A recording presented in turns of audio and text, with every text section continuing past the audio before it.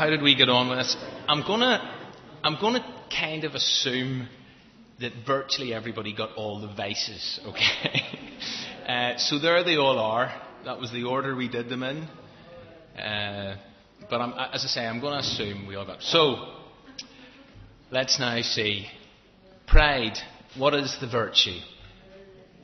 Humility, Mary, thank you. And what is the discipline? Service was one of them. There were actually two disciplines we suggested. Confession and service. Okay? Right, envy. What was the virtue? Contentment, yeah. And what was the discipline? Gratitude. Brilliant. Okay, anger is the vice. What is the virtue? Peace. And this is a tricky one. What was the discipline? Silence. That's very good. Gluttony. Virtue. Self-control. Discipline. Fasting.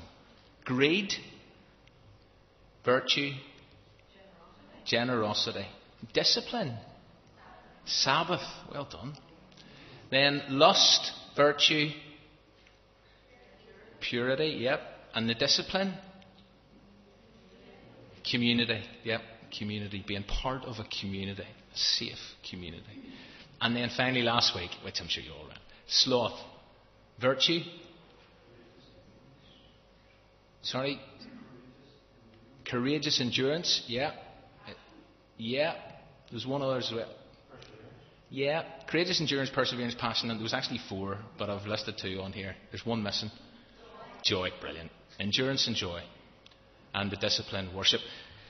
Mark very kindly has done out little cards with all of this on it for everybody. So on your way out tonight, if you would like one of those little cards that lists the vice, virtue and the discipline, then please make sure you get one before you head home. This has been quite a journey, and hopefully it has been a helpful series. But let me go back to the beginning, back to week 1, which was the 5th of February. And let me remind you why we set out on this journey, why we decided to do this series together. And the first reason was because we believe that sin is a serious and destructive reality. And although we live in a culture and in a context that wants to trivialise sin, we still recognise sin as the dark enemy of the soul. And that was why we embarked upon this series. And 2 weeks into the series, you might recall that this article appeared in the Times. Why sinning can be a force for good. And that was an article that was written by a guy who's just released a book called The Joy of Sin. And as Christians and as a church, we don't share that popular perspective. Sin's ultimate payout is death. And it is our sins that separate us from our Creator. And as far as we're concerned, where is the joy in that? If its ultimate payout is death, if sin is the thing that separates us from God, then how can you say that sinning is a joy? And therefore, sin as a universal condition, because again, something we said the very first week, all have sinned. And the specific sins such as pride and anger and envy, etc., they're not irrelevant, they're not unimportant, they're not trivial issues, far from it. Sin as a universal condition, specific sins, are life-determining, life-defining, life-deciding issues. But the second reason, and it's this that I want to develop a little bit more this evening. The second reason for embarking upon this series is that a study of these personal vices, combined with a focus on the virtues, is a catalyst for spiritual growth. That this is about discipleship. It's about spiritual formation. It's about people who want to live their lives well. It's about people who not only want to start well, but want to finish well. It's about being people who want to become more and more like Jesus. That's why this is an important issue, and these are important issues. And as Christians, we are no longer slaves to sin, but sin still entices. It still seduces. It still entangles, to quote the opening words of Hebrews chapter 12. Therefore, since we're surrounded with a great cloud of witnesses, let us throw off everything that hinders and the sin that so easily entangles. And let us run with perseverance the race that's marked out for us, fixing our eyes on Jesus. And as we have discovered, sins such as greed and lust, to name but two, they have not been totally eradicated or extinguished from our lives. They still appeal, they still attempt, and therefore, unless we are intentional, unless we are reflective, unless we are energetic about confronting them and pursuing a different way, they will still entangle us as Christians. And lots of you have been very honest with me and said during this age, that a number of those issues that we have looked at, I still battle with. Years into this race. Years down this road. And I've appreciated some of your honesty with me about that. I really have. Now, spiritual formation, and it's so important that I make this crystal clear. Spiritual formation is not a self-help project. It is a spirit-empowered movement.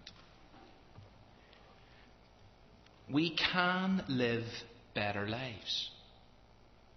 But we cannot do it on our own. We can become more like Jesus, but not by ourselves, no matter how determined you might be or believe you are. Yes, we have got what it takes. Every single person who is a Christian here this evening has got what it takes. Now let me put that accurately, or more importantly, let me put that biblically. His divine power has given us everything we need for a godly life. You have everything you need to live a godly life. This is possible. We are not and never are left to our own devices. You've got all that you need. But listen what the Apostle Peter goes on to say. For this very reason, make every effort to add to your faith goodness, knowledge, self-control, perseverance, godliness. So we have everything we need. All of God's resources are at our disposal, but our cooperation is essential. We must engage in this process of transformation. We must be willing to confront the vices and pursue the virtues. We must be willing to practice the disciplines, and we must be willing to allow our characters to be developed. Tom Wright, in his excellent book, Virtue Reborn, puts it like this. It's a long quote, but it's worth saying in full. The person has to choose again and again to develop the moral muscles and skills which will shape and form the fully flourishing character. And so, just as a long, steady program of physical training will enable you to do all kinds of things like running a marathon, walk 30 miles a day, lift heavy objects which you previously never would have thought possible, so the long, steady program of working on the character strengths, the virtues, will enable you to live in a way you would never have thought possible, avoiding moral traps and pitfalls and exhibiting a genuine, flourishing human life. Now, that's one of those quotes that honestly you just take away and reflect on for long enough. But it is brilliant. Let me put it really simply. Virtue is acquired through practice.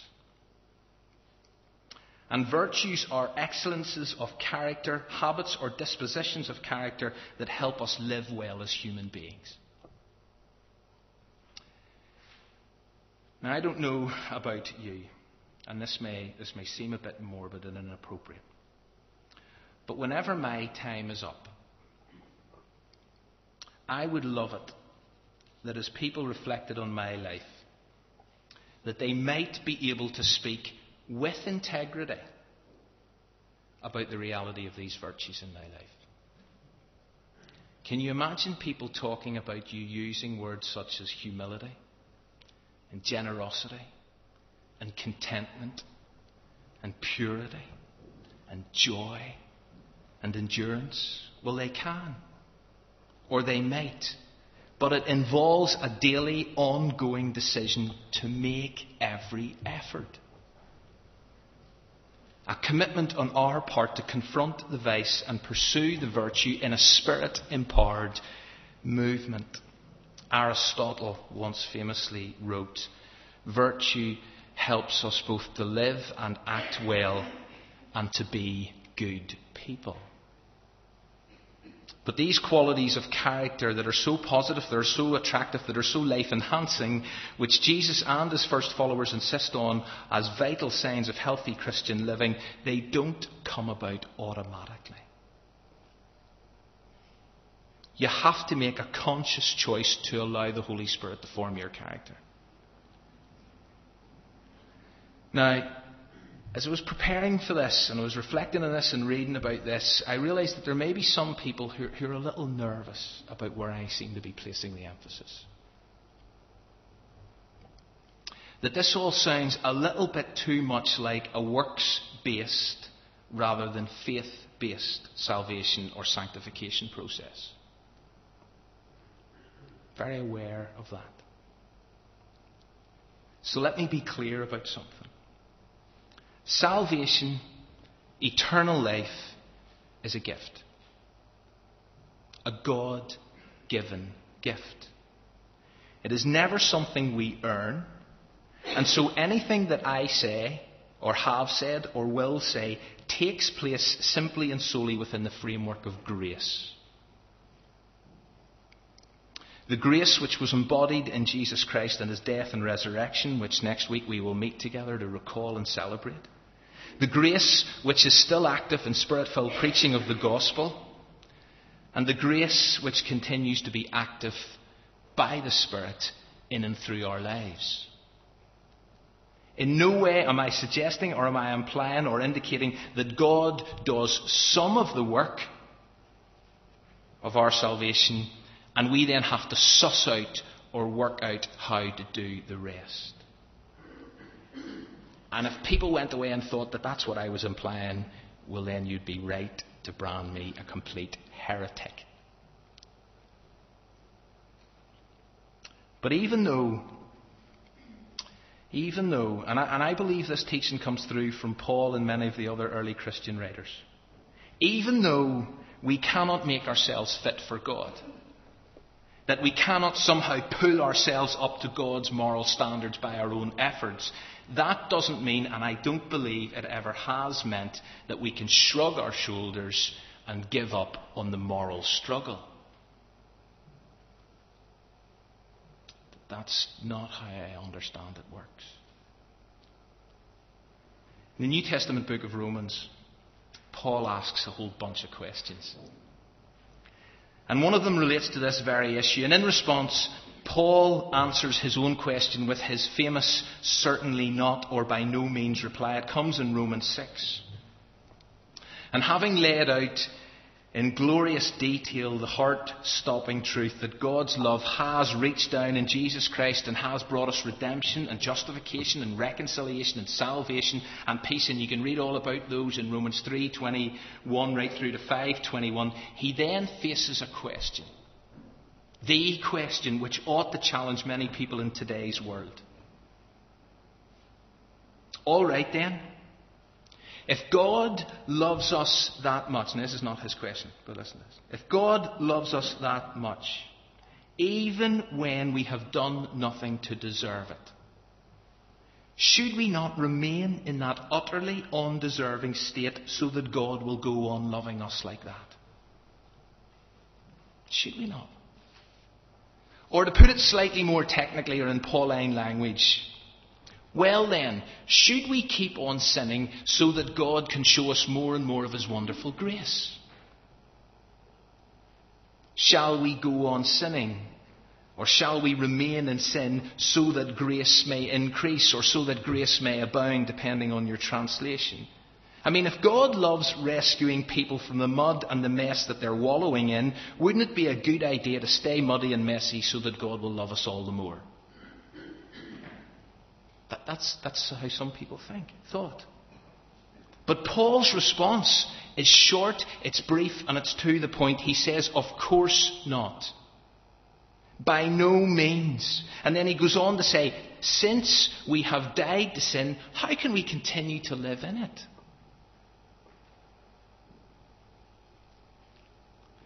Back to Tom Wright's book for a moment, Virtue Reborn. Because here's how he explains this, and I find this helpful. You may not. I find this helpful, and illustrations are good up to a point. I've often said that. But I find this helpful in trying to get my head and my heart around this. Friend of his, a choir director, takes on the running of a village church choir which hadn't had much help in years. And they had struggled to sing the hymns Sunday by Sunday or to give the congregation any real lead, a wee bit like me this evening. And quite honestly, whatever they attempted was not impressive.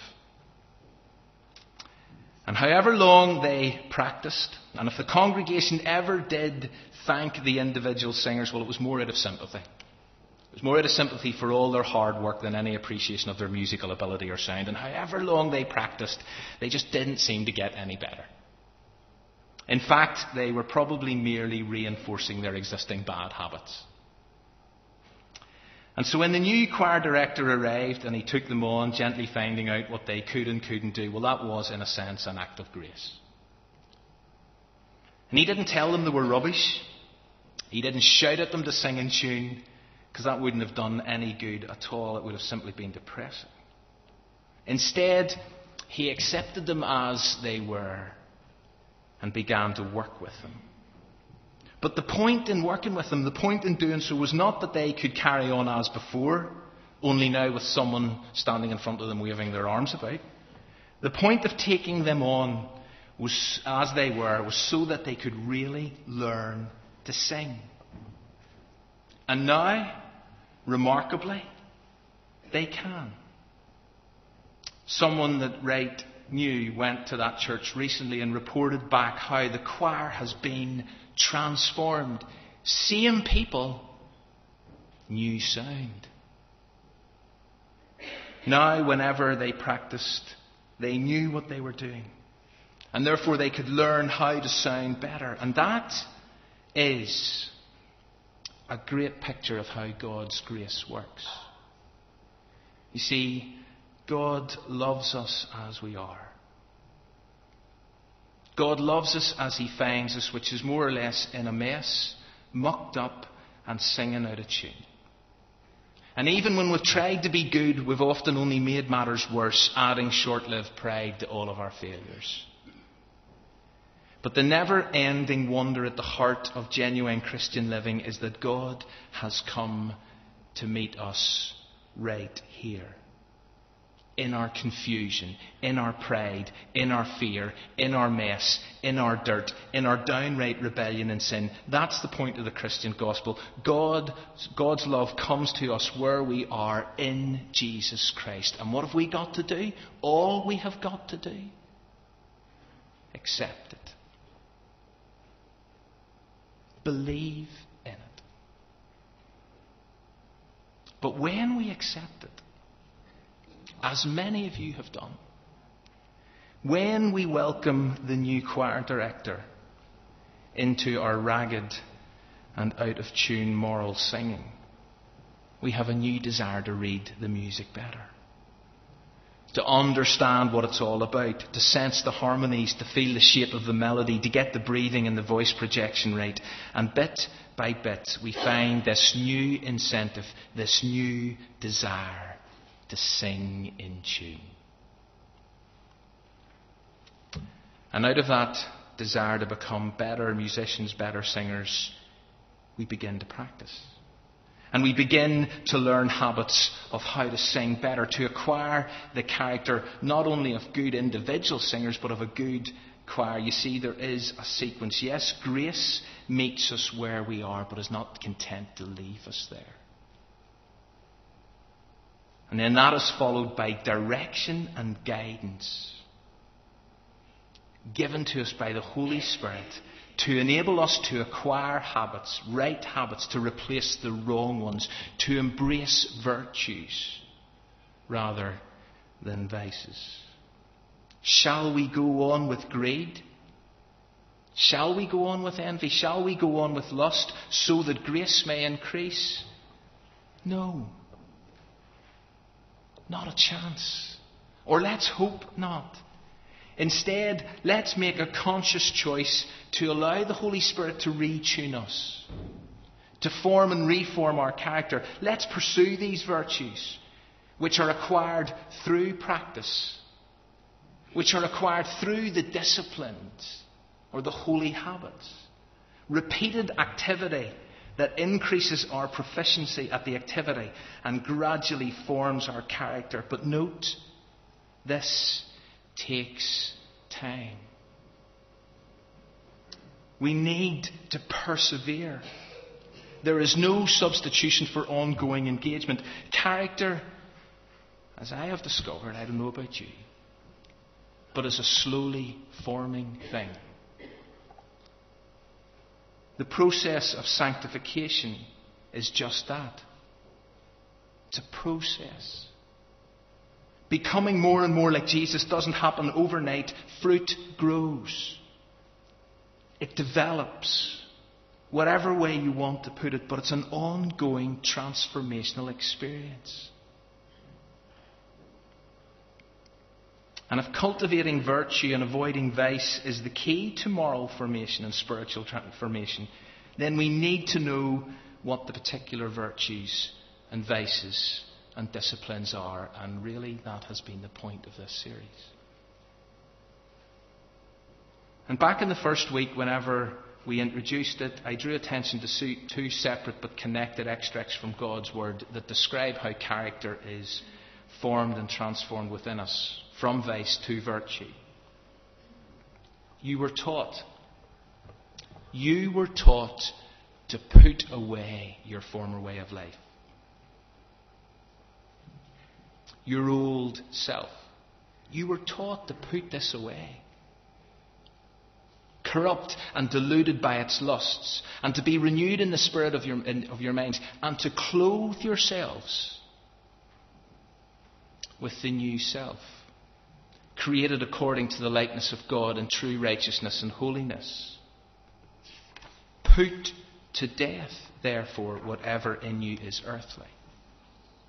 As God's chosen ones, holy and beloved, clothe yourselves with compassion and with kindness and humility and meekness and patience. And above all, clothe yourselves with love, which binds everything together in perfect harmony. Put away, clothe yourselves, put to death, clothe yourselves. And for me, it all speaks of intentionality. It all speaks of focus. Struggle at times, of course, but personal, ongoing, daily, intentional engagement. It's make every effort language.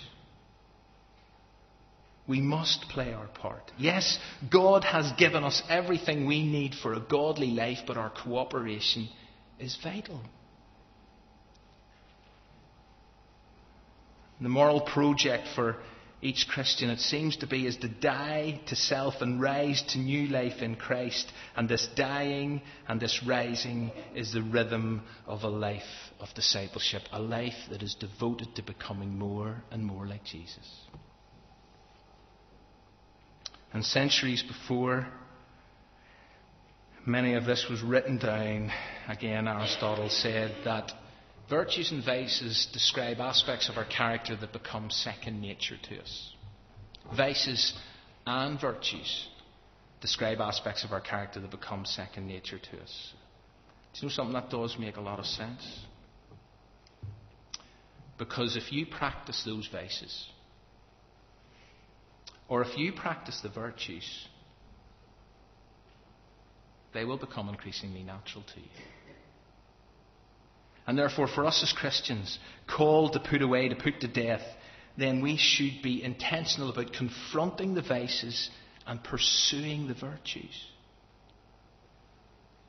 So that as time goes on, they almost become like second nature to us.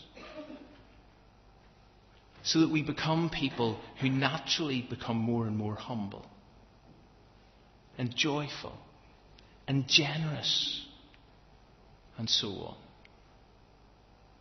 Because they've become part of who we are. And in many ways that's how the tradition of the 7 deadly sins got started. Because back in the 4th century, the Desert Fathers, the early Christians, began a system of self-examination which used or included these 7 sins, these 7 vices, as a framework for confession.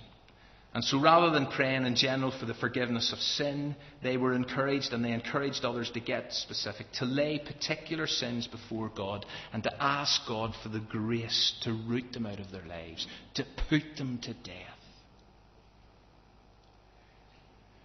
And for us, for you and me in the 21st century, I hope these past 7 weeks have contributed to our commitment towards taking sin and spiritual formation seriously.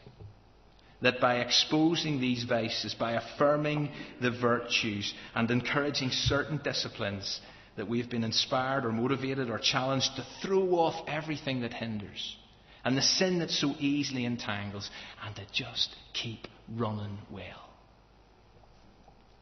Because I honestly believe, and I've come to believe it more and more, that unless we are intentional about this, unless we make every effort, unless we play our part, unless we cooperate, then sin will easily entangle us.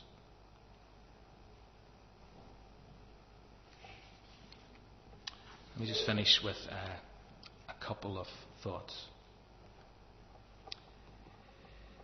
Looking at these lists can all seem a bit intimidating. Like, where do you start?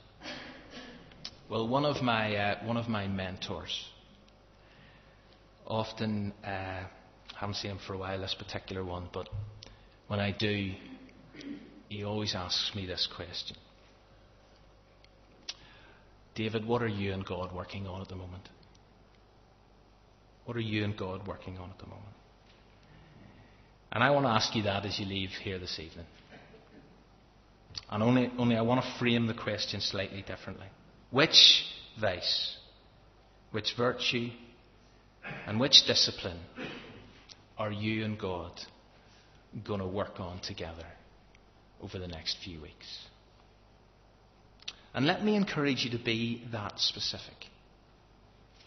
Let me encourage you to be that intentional. Otherwise, you may end up walking out of here and this all becoming a whole bunch of nice or not so nice services that you attended for a while at Windsor Baptist.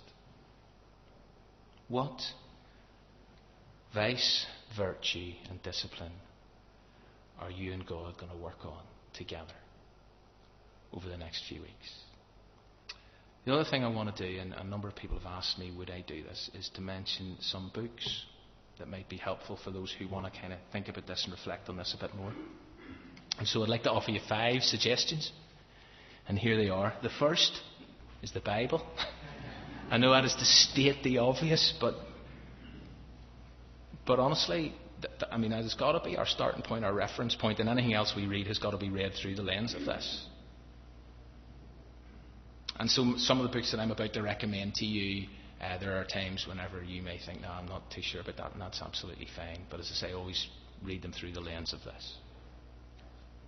But the kind of 2 books that I have used as a bit of a basis for this service, or for this series, are these: The 7 Deadly Sins by Graham Tomlin and Glittering Vices by Rebecca DeYoung.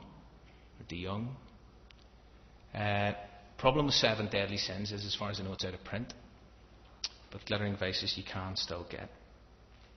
Let me also recommend the Screwtape Letters. For those of you who know it, the 7 Deadly Sins come up time and time again. And someone from the church just a couple of weeks ago lent me this new version of the Screwtape Letters, an audio version that has just come out, well, it's out a couple of years now, read by, is it Andy Serkins, who played Gollum in Lord of the Rings? And it is absolutely brilliant. But just listening to it again, you realise that, that's what this is really all about, is he was trying to get his apprentice, his junior, to just mess with Christians' lives, using lust and so many of these other things. And then the final book, and I've referred to it quite a bit tonight, and I know different people have different takes on where he's coming from and some of the things he says, and I, as I say, understand that, but also I have found this book incredibly helpful, Virtue Reborn by Tom Wright. And I've used it quite a bit this evening. What I would like to do now is this, and I'm going to ask if the musicians and singers would come back for me. I'm going to just leave a moment's silence before we sing anything, and I just want you to consider that question. And I would love you to just maybe take some time to pray and ask God for his help in this ongoing transformational process that we are involved in as Christians, becoming more and more like Jesus, so that we can reflect him and his character to the people that we will meet this week, in our workplaces, in our families, in our communities. So just a moment of quietness, and then we're going to finish with 2 songs.